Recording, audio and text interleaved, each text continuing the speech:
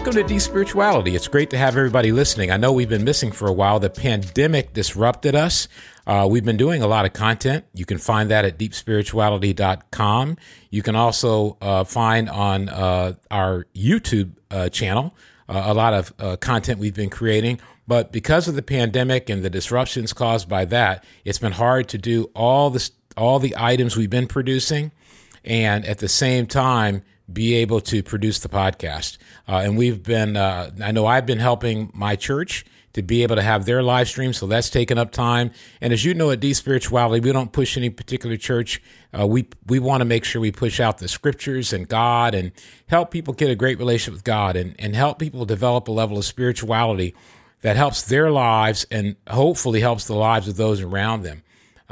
Today, we're going to talk about church a little bit, but we're going to talk about it from the perspective of God and walking with God and knowing God. And that's going to be our big deal. Now, we're a little rusty doing podcasts, but we love them. We know a lot of you love them. And it's going to be a conversation. Nothing we do today is etched in stone. And truth is, nothing that we ever do should be etched in stone. The book of Hebrews in chapter 4, I think it's 12, talks about the fact that the word of God is living and active. And if I got those verses off or whatever, the chapters off, you guys, give me a little bit of mercy and grace. But if the word of God is living and active, that means with each decade and each century that goes forward, with every change in culture, with every advancement societally, whether it's in the philosophies of life, whether it's in the technologies of life, whether it's in the economics of life, with every advance forward, people's fundamental needs remain the same. We all need love and the social network of relationships to give us strength. We all need purpose. We all want to have safety and the essentials of shelter and food. We have these essentials, and they don't change whether you're living in 500 or you're living in 1500 or you're living in 2500. And so the century doesn't matter. Human beings are the same, but culture is impacted. And when culture is impacted, we have to accept the fact that there are advancements we have to make in the way we think and talk about God, faith, etc. Now, some people don't believe that's true. And one of the beautiful things about life, one of the beautiful things about America is that you can have your own opinion. And so that's great. What we want to have is a conversation. I have Stone Eliezer with me, Kenzo Chua, Parker Allen, two of us that are sort of from, older generations and two of us that are from, younger generations, because we want to have a conversation and we have no idea how it's all going to turn out. So our primary goal in this particular episode, and we hope to create a few episodes on this for you that'll be easy to listen to and drop and hopefully inspire conversation between you and your friends, you and your family, you and the new people that you meet every day. We're going to talk today really about what was it that brought Paul into the arena. The apostles, the 11 apostles, Judas, of course, betrayed Jesus. The apostles were bringing the gospel into the world. And if you read the book of Acts, in Acts 1 through 8, the apostles, supported by all of the incredible first century disciples, were advancing the gospel, Acts 1 through 8. And when they did, they were advancing the gospel primarily to people who were Jewish. Now, when we talk about people who are Jewish, or we talk about Judaism, we want to remember that in history, what Christians have done is they have been anti-Jewish or anti-Semitic.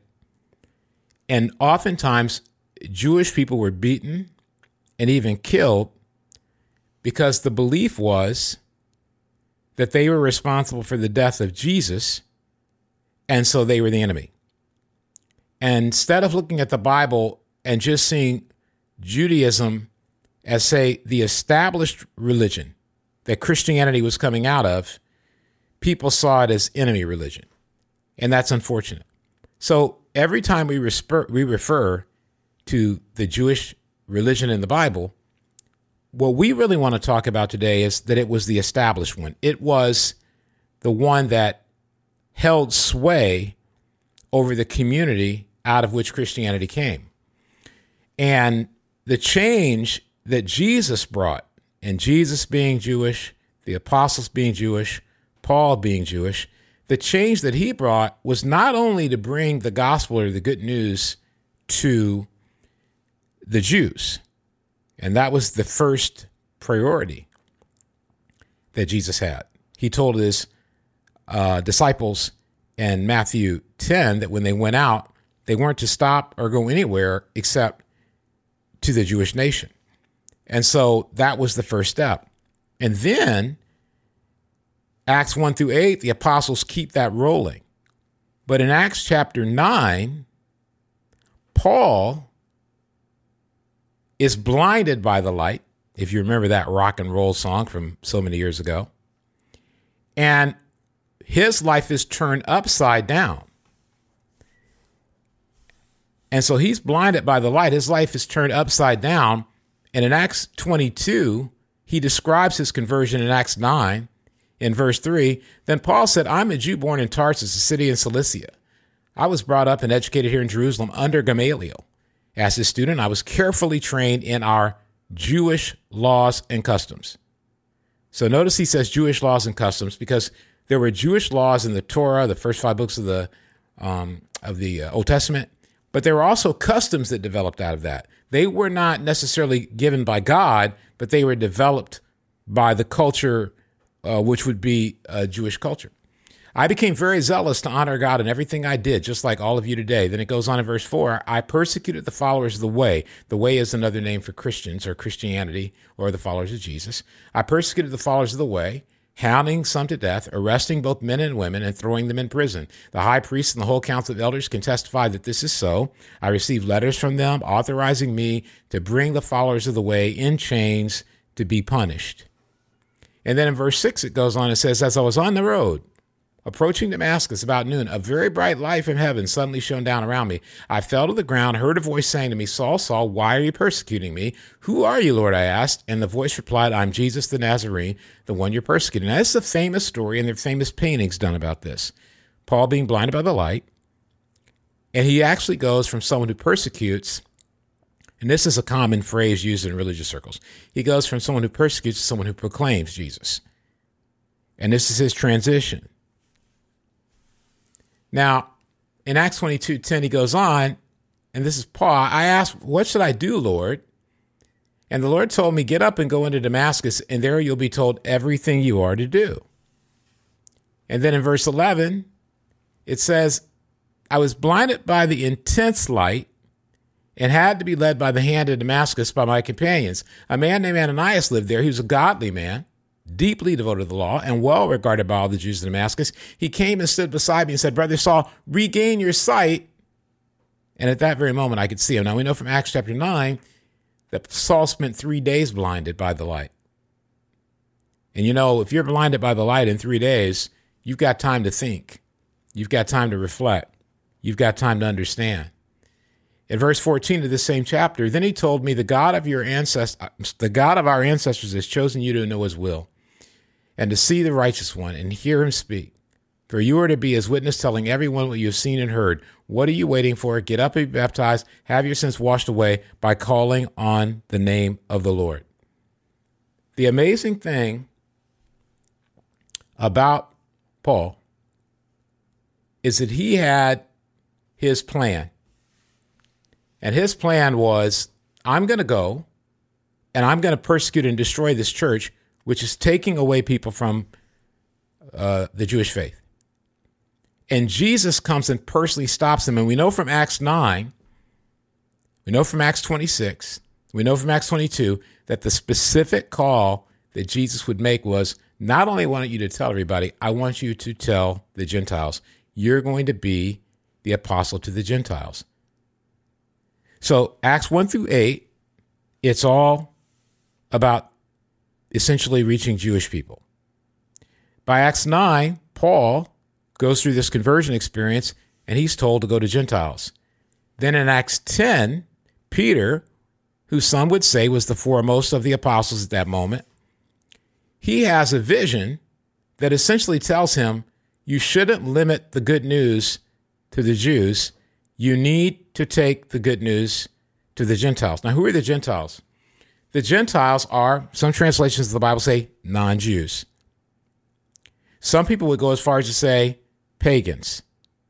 Now, some Gentiles, believe it or not, like Cornelius in Acts 10, that story about Peter, they were worshipers of God. So you could say he was a Gentile believer, but a pagan would be somebody who was like, I have nothing to do with anything related to God or Christianity. But the basic gist is that God was saying after 8 chapters of Acts, in chapter 9 and 10, there's a bigger world out there than just the Jewish world. So we've given the message to the Jewish world. We've given the message to Israel. Now it's time to go. Now they would continue to give the message to Israel. It wasn't a thing about like, we're done with them. That wasn't really the issue. The issue was we've got to expand and increase our reach. Now, why is this all important? Because I think often when we read the Bible, we look at the Bible strictly from the point of view of the Jews and the Pharisees were like the opposition and the difficult people, and the Christianity were the good people who were doing all the good. And we don't realize that a lot of the people who were Jewish were the ones who created the church, built the church, and inhabited it, and were the largest population. Jerusalem would be the largest church for a long time. But God knew in his plan, and he had planned this all along, because even before Jesus is born, it said he'll be a light to the Gentiles. So that was something that was always in the plan, that the whole world would know about God through Israel, that Israel was chosen, not just to be the chosen people, but to be the vehicle at some point that would allow everybody to enter the church. Now, again, why is that important? How should we apply that today? We don't have the same structure with the Jewish faith. It is one of the smallest faiths in the religious population. You've got approximately 2.3 billion people who say, I'm a Christian. Doesn't mean they're a churchgoer. It means that's the faith they identify with. You've got about 2.2 billion that say, I'm Muslim. Doesn't mean they go to the mosque all the time, but it means that's what they identify with. So you're talking 4.5 out of the 7 to 8 billion people all say they're either Christian or Muslim. And then after that, it goes down in a variety of things, whether you're talking about Taoism, Buddhism, any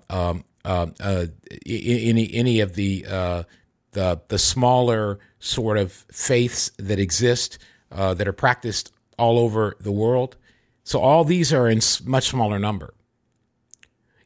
Judaism is down there in the really small number. So when we read the Bible, it makes me think, well, what should we learn?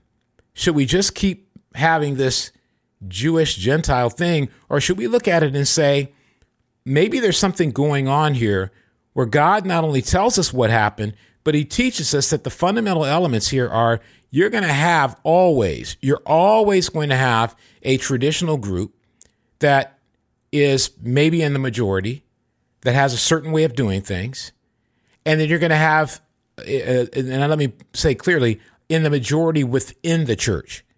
So there's always going to be a group of people who go to church that are the majority in the church.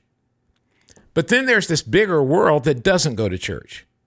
And I think when we read the Bible, we could easily look and say, wait a minute, rather than staying static and saying it's always about Jew-Gentile, maybe we need to understand it's always about outsiders in whether we're going to be outward focused or inward focused. Whether we're going to look and we're going to say church is all about us and our group and who's dominant within our walls, or it's about opening it and making it accessible to as many people as possible. I believe that when you read about Paul, you read about Peter in Acts 9 and Acts 10, God was saying, yes, we always want these people who go and are involved. We always want them to be vibrant. We always want them to be flourished. But we never want to make the church, we never want to make the family of God, we never want to make the faith, the good news, inaccessible to someone who's not inside. We always want to keep an outside mindset. Jesus reached out to tax collectors and sinners, or as some people say, outsiders and outcasts. And so the question I've been asking, and that I want to discuss today, is can we get to the point where we say, in this 21st century, do our churches have the capacity? Do our Christians have the capacity to say, maybe the way we've done it up until now is not going to work going forward because we're living in a world that is very much like the world the New Testament first century Christians lived in, where the majority of people do not participate in the culture of Christianity as we know it. They're outside of that culture. They're listening to different kinds of music. They're watching different kinds of movies. They're watching different kinds of languages, different kinds of intellectual languages, meaning their language is outside. It may be based on rap music. It may be based on philosophy. It may be based on a journalist they like. It's a totally different set of words. And when you even go to a church, like I remember the first time I saw the word righteous in a Bible, I had no idea what that meant. And so within the church, we have a language, a set of customs and ways of doing things that if we hold on to them really tight, it seems to me that we're going to be replicating the Jewish-Gentile conflict. And there will be a lot of people who say, I can't go and be a part of anything Christian because it's not accessible to me because they speak a different language and they have a set of rules that don't have anything to do with the Bible, that just is their custom or their way of doing things. And so I know this may be difficult for some of us even to think about. But as we go along, I think you'll find that there's a lot of data as well as a lot of thinking we have to do. And I think above all, Christians not only should be spiritual, they should be thinkers.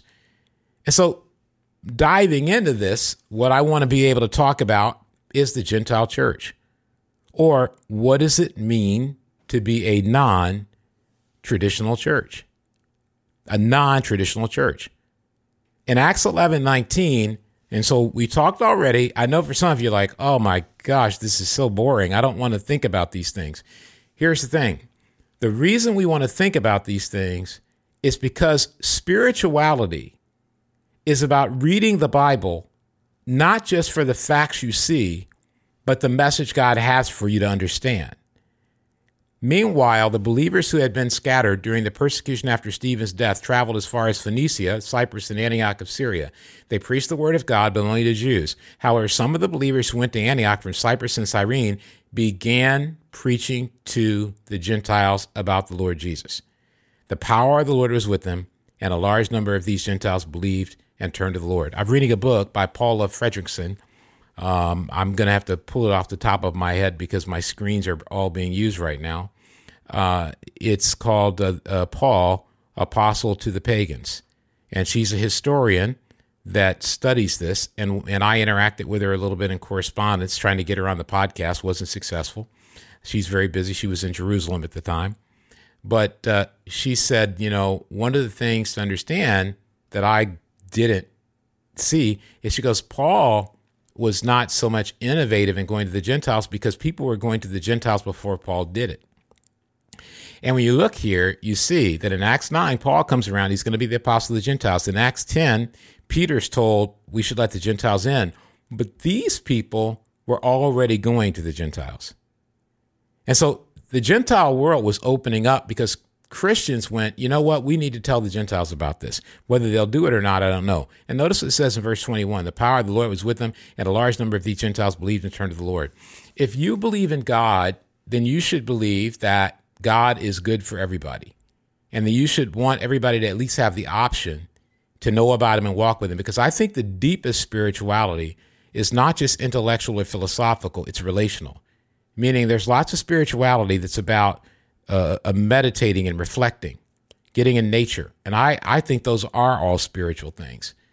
But I think there's a degree of dissatisfaction in that spiritual pursuit unless we comprehend and access the relationship that's hidden behind that spirituality, which is God. And that's why Christianity is a relationship religion. And it's too often seen as an organized religion, organized, structural, rule-oriented. It's a relationship religion. And the idea of the good news is, guess what? There's a relationship your soul has been yearning for, and you can have that. And I believe that finding spirituality through all different things, whether it's meditation, whether it's solitude, one of Parker's favorite words. We're reading an article about that.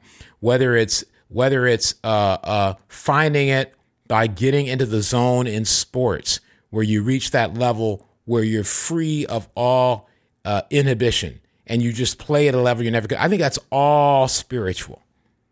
But the question is, why do we have a spiritual instinct? And I think it's because there's a spiritual relationship.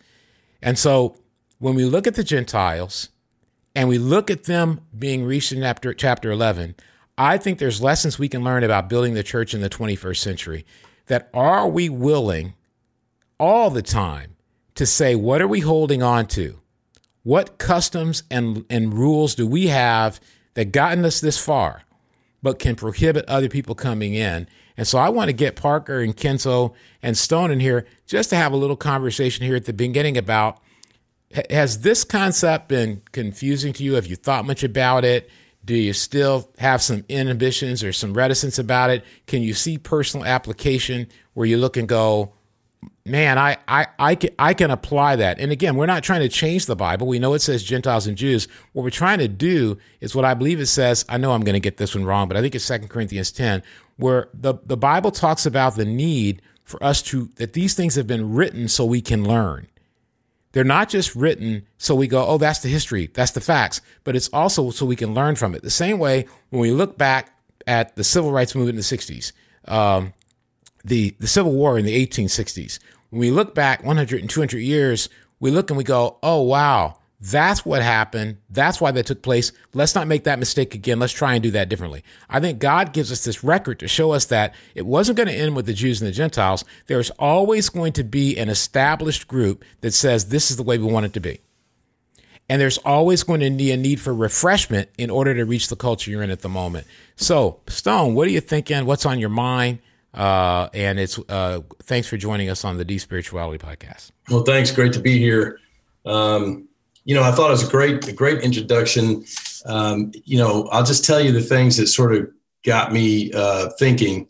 I was thinking about the 4.5, million versus the billion versus 7 billion, and how you're always going to have a traditional group that is in the majority.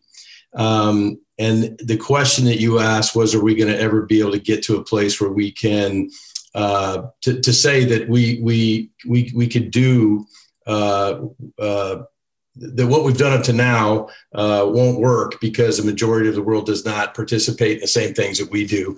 And I thought about how different influences that the people that are not identify with religion, their influences and the things they identify with, you talked about movies and music and different words. And I thought, that's so true. My generation, well, let me not speak for my generation, but I'll say personally, I think as the older I get and the more comfortable I am being in my environment, I think that our group can lose a lot of self-awareness that when you say our group, what do you mean? I think when I say our group, I think of people who've been going to church for a long, long time, 30 plus years. It could be 20 years plus years, but we're older. We're so used to doing things a certain way, we're not even aware that there are people out there that wouldn't be comfortable doing what we're doing. I can imagine, like when in my house right now, when I walk into someone else's house that I've never been to before, I'm so much aware of everything I see, everything that I look at, and I probably have opinions. I go, hey, that looks great, or I wouldn't have that there, everything. But I go into my house, I don't even notice anything anymore. I'm so much more on autopilot. And I think about that when I'm at church, and let's say I have a friend come, he's for the first time. Those are the times when I'm probably most aware. I look at the singing differently. And I'm going, I wonder if he's enjoying the singing. I wonder if he likes this song. He doesn't seem to be interested or whatever, in singing that. Maybe that's not something that he's comfortable with. Your idea of us considering that people are not comfortable in the environment that we're comfortable in, I think is a really great and important concept for us to explore and have conversations about. Because I think we all think because we're comfortable, everyone naturally should be comfortable. And that's a concept I don't think we think about. Well, and it's interesting because I would classify that as, religiosity versus spirituality.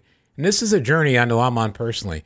I don't think everybody wants to go to church, and I don't think everybody should have to go to church. I certainly don't think people want religion ruling their constitution or ruling their country. I don't think they want that. I don't think we want that. What I think is that when you look in the public square, the national conversation and the global conversations that take place, increasingly Christianity and religion is seen as a deterrent to peace, is seen as a backward slide to times when there was less equality, when women were not given the respect and the view of being equal. So there's a lot of this that is culturally embedded. And so when you say, as accurately, I think, when you say, will a person be comfortable? I actually think that one of the things people can be most uncomfortable with are issues surrounding what's the role of women, issues surrounding what's their approach to or willingness to have a conversation about race, or issues around, do these people take seriously the economic and in science issues of the day? Do these people even believe in science? And I think that I'm not under any delusion that everybody's going to come flocking to a church because they say we believe in equal rights or we believe in climate change. But I think people can look at it and say, what century are you people living in that you're not even willing to acknowledge that these are issues or have a conversation about them? Or because you're a church, you automatically vote one way or you automatically vote the other way. So I think these are questions. I'm not even saying I have the answer to them. Questions we have to answer. So when you talked about being comfortable, I think the music. I've had friends come and go, this music is so old. How can you stand singing it and even listening to it? Like, because the guy, a friend of mine, he's listening to Drake, and so he's going, what happened here? I mean, not that you have to rap, but do you have any music that has any current lyrics that talk about the world that has, smartphones? You guys are back singing songs from telegraph days. And some people will be offended by that and go, well, I cherish, Great Is Your Faithfulness. Carrie Underwood and CeCe Winans just released a version of Great Is Thy Faithfulness. That's a fantastic song, and they made it very current. But what we have to understand, like you're saying, is when we're in our house, we love it. We love "Oh Master, Let Me Walk with Thee." If you're over the age of probably 50, you love "Oh Master, Let Me Walk with Thee" or "Great Is Thy Faithfulness." And if you get older and older, it even becomes more. Tears start going down your eyes. But for someone younger, just the melody itself loses them. And they don't want to sing because it doesn't apply to their day. And so let me get Kenzo in here on this one and Parker in here on this one. And you guys take it away, because you guys both actually come from that generation and that mindset. I'm not accusing you. I'm saying you're aware. Go ahead. Yeah, there was a couple things I was thinking with that. I think first with the uncomfortability, there was like I never thought of that analogy with the house, but I think for me, I was connecting that with even playing sports. Like, I mean, growing up shooting a basketball, I always shot from my shoulder, like just kind of like Sean Marion style. And, boy, you're dropping some Dallas Mavericks. But I remember my dad would always tell me, you got to fix that. You got to do it up there. And I remember trying to shoot it, from above my head. And it was, it was just so uncomfortable. And it was but then when I saw a video, I remember my dad recorded a video of me shooting, and I was like, oh my gosh, because I watched Steph Curry, LeBron, all those guys. I'm like, they do not shoot like that. And I did not want to be Sean Marion.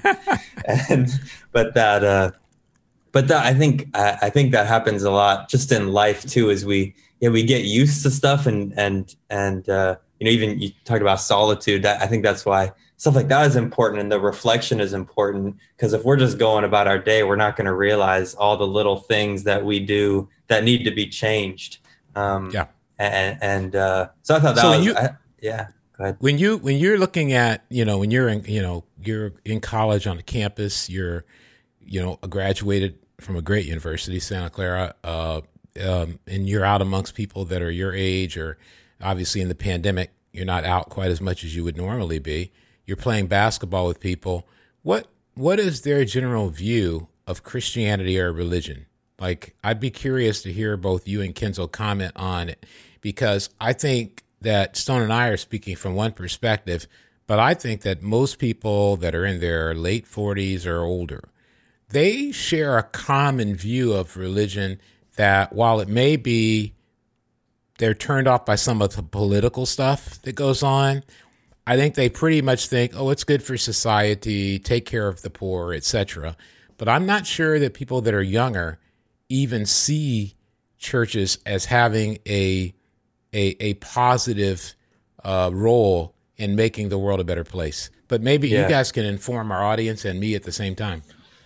Yeah, I think that's real. I think, I'm thinking like, people, that I went to school with, or people my age a lot, think it's all about kind of rules and morals, and not even necessarily all in a bad way, but it's like, hey, I if I'm a good enough person, I don't need that, because people think that's the whole point of churches, to reform the rule breakers, or but and then some people don't even agree with the morals that the churches they see have. So they're like, man, not only am I a better person than all these people, but I don't even want to be like them, or so I think that's the way a lot of people see it. Yeah, I think for me personally, like I went to community college in De Anza, and I went to go to San Jose State afterward. I transferred.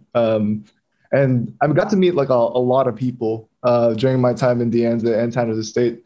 And I think the one thing that I kept coming back to was just they just didn't agree with like the way that churches like viewed things, and they saw them as like very like negative towards like negative and not accepting towards like a lot of different people. And I think the perception of like people our age like can be, oh man, like you're telling us what's wrong all the time. Like, and I don't think anybody wants to be seen as wrong.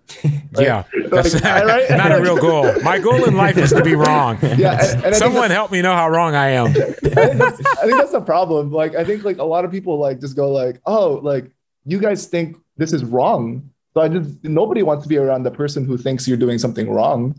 So it's like, but everyone wants to be heard and have a conversation. Like, I think that's really important, because like, I think like the understanding is like, because the times when I've talked to people about like, hey, like I'm a Christian, like I go to church and stuff. It's like, oh, you're a Christian? Like, you don't seem like it. And I was like, what do you mean I don't seem like it? It's like, you're like so friendly, you're super loud. And wow. I was like, I would love, he was like I had a couple of friends told me like, it's like, man, like I'd love to see you at a rave. You'd pop off. Like, I'm like, I was like, yeah, I mean, like I don't necessarily do that, but like, right. But it's just funny because like, I think people have this perception of a Christian as like somebody who's quiet, somebody who's like does what he's told, when that's like actually the opposite of like everything that I feel like I learned from the Bible. Like after moving over here, like I think during my Bible studies, like people wanted me to think, and I was just like, what? You want me to think about these things? Like, and like actually be mature and actually have my own opinions about things. Cause to develop that, I think in a person, I feel like people don't see that in churches nowadays, or they see church and they go, you have to act and be like, a person inside the box. So you're basically saying they see church as a place that conforms you. Yes. Yeah, conform. Mm-hmm. Yeah. Even converts you. Yeah. Converting meaning, I remember, in the days I traveled a lot, I had to always go to the gate, the little window at the airport. And of course, when you said, Kenzo, when you came over, you were talking about coming from the Philippines. So I remember when I used to travel around the world, I would go to the gate and I'd have to change my money to the money of the country I was in. So if I had any money left over that was, from a particular country, I'd go to the gate, turn it in, and then they change it. And you have to read the exchange rate so you don't get burned. You want to make sure you get that exchange rate when it's favoring you or it's at least equal. I'll never forget being in London one time, and the American dollar was doing really well against the pound, which it was the euro, and now I think they're going to go back to the pound, but I'm not sure. I don't know. But maybe they never gave it up. I can't remember. But it was really favorable, and I was like, holy cow, I can now get this so much cheaper. But it was converting you to that society's way of exchanging money. And I think my view is evolving, that we have to go from saying, I'm trying to make you into a member of my organization, to I'm trying to change my life and grow in my life. And I think you might find this attractive to help your life grow. Because I think one commonality between y'all human beings is a desire to grow. Now, all of us get tired of having to work at growing, but everybody wants to grow, to go to high school, maybe get a job or go to college, get married or have kids or they have something they want to grow into that they're not at. And what you're talking about is really, I think, profoundly good, because I think these are uncomfortable conversations for Christians because of what you just said. We tend to, at least I know I came around at a time where I was almost taught, and this is my opinion, some people would disagree with me, which is totally fine, but I was taught to make an argument. And if I look back in my life and say, where did I blow it in teaching and speaking and interacting with people, is I didn't come to the table saying, let me start a conversation. I came to the table with the mindset of, oh, I know what's right now, and I've got to make the case that I'm right to convince this person that they're wrong. And that's what you're talking about. And I'm going to quote the great Kenzo in his new philosophy book he's going to come out with. Nobody wants to hear they're wrong all the time. and I think there's an element when you're trying to get people to, and I remember when I first went to church, it was hard because there were so many things I'd never seen before. I'd never seen psalm books sitting in aisles. I didn't know the order of the service, and they have an order and they do things in order. And there are all these people who know exactly what to do. I'll never forget. And if you're listening and you don't go to church and all, that's fine. And I hope we're not boring you. But I remember the first time the tray went by that I now know is the communion tray. I had no idea what that thing was doing. Snack time. Now, I certainly knew what the contribution tray was for. I knew that. I'd heard a lot about that on the television about, people in churches just want your money all the time. So I knew about that. But I didn't know about the communion thing. I didn't know what it's for. I didn't know if I was supposed to touch it. And even after I became a Christian, I only went to church one time before I became a Christian. And so once I started going, I didn't even know I was supposed to take the tray, because the only time I'd been to church before I became a Christian was on a Friday night. So I literally, when I became a Christian, Friday night, then Sunday, I went to church, and I did not know what to do with the tray. And so I think a lot of people don't even understand because they grow up in churches. Oh, everybody knows what's going on. No, and I felt like a stranger in there. I felt like a stranger. It was culturally different. I did not go to church, and so I was listening to a